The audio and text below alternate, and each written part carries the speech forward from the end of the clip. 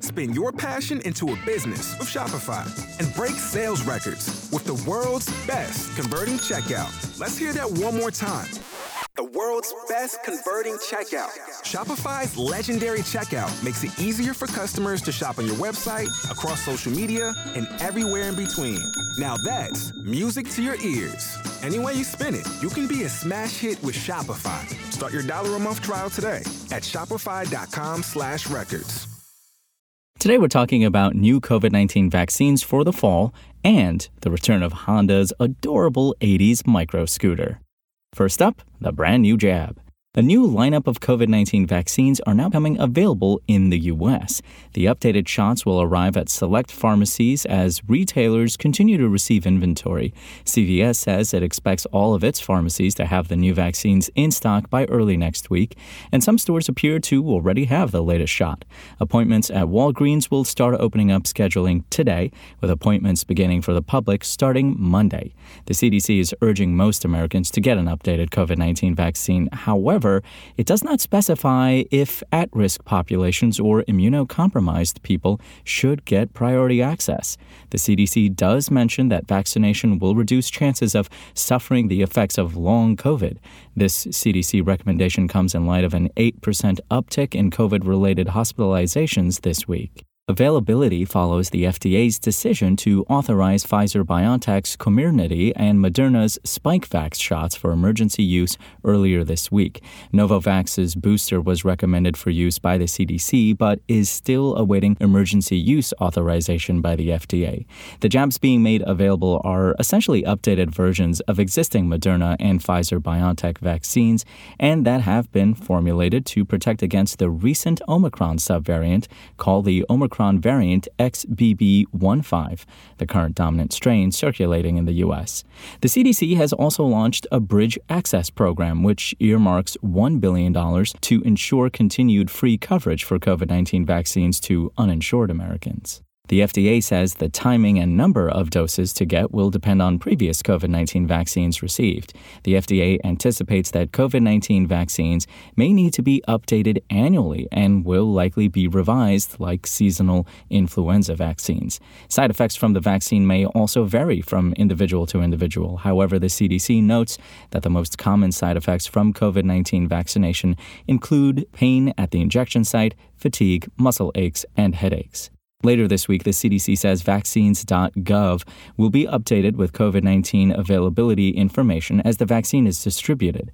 This government site can show which boosters are being offered at which local pharmacies using an interactive map. If you like this podcast, can we recommend another one? It's called Big Picture Science. You can hear it wherever you get your podcasts, and its name tells part of the story. The big picture questions and the most interesting research in science. Seth and I are the hosts. Seth is a scientist. I am Molly, and I'm a science journalist. And we talk to people smarter than us, and we have fun along the way. The show is called Big Picture Science, and as Seth said, you can hear it wherever you get your podcasts.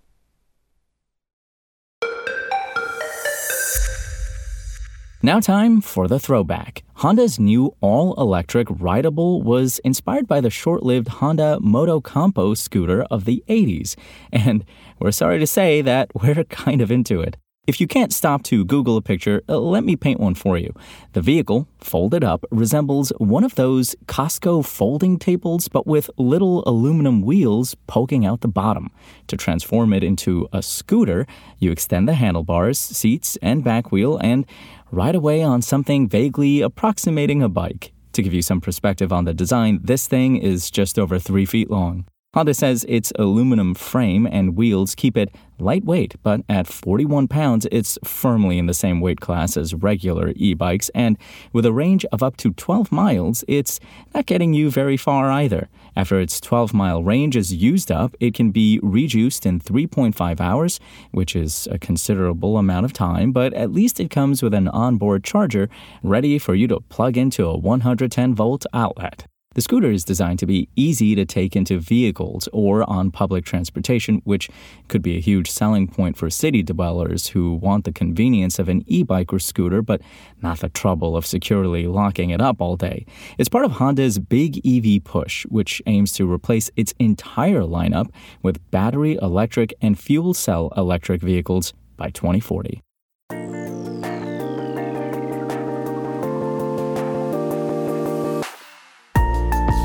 Thanks for listening to the show.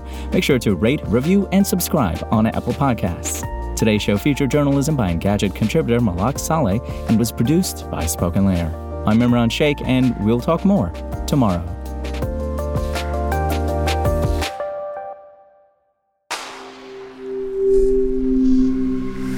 Spoken Layer. Without the ones like you, who work tirelessly to keep things running, everything would suddenly stop. Hospitals, factories, schools, and power plants, they all depend on you. No matter the weather, emergency, or time of day, you're the ones who get it done. At Grainger, we're here for you with professional-grade industrial supplies. Count on real-time product availability and fast delivery. Call, click Grainger.com, or just stop by. Grainger, for the ones who get it done.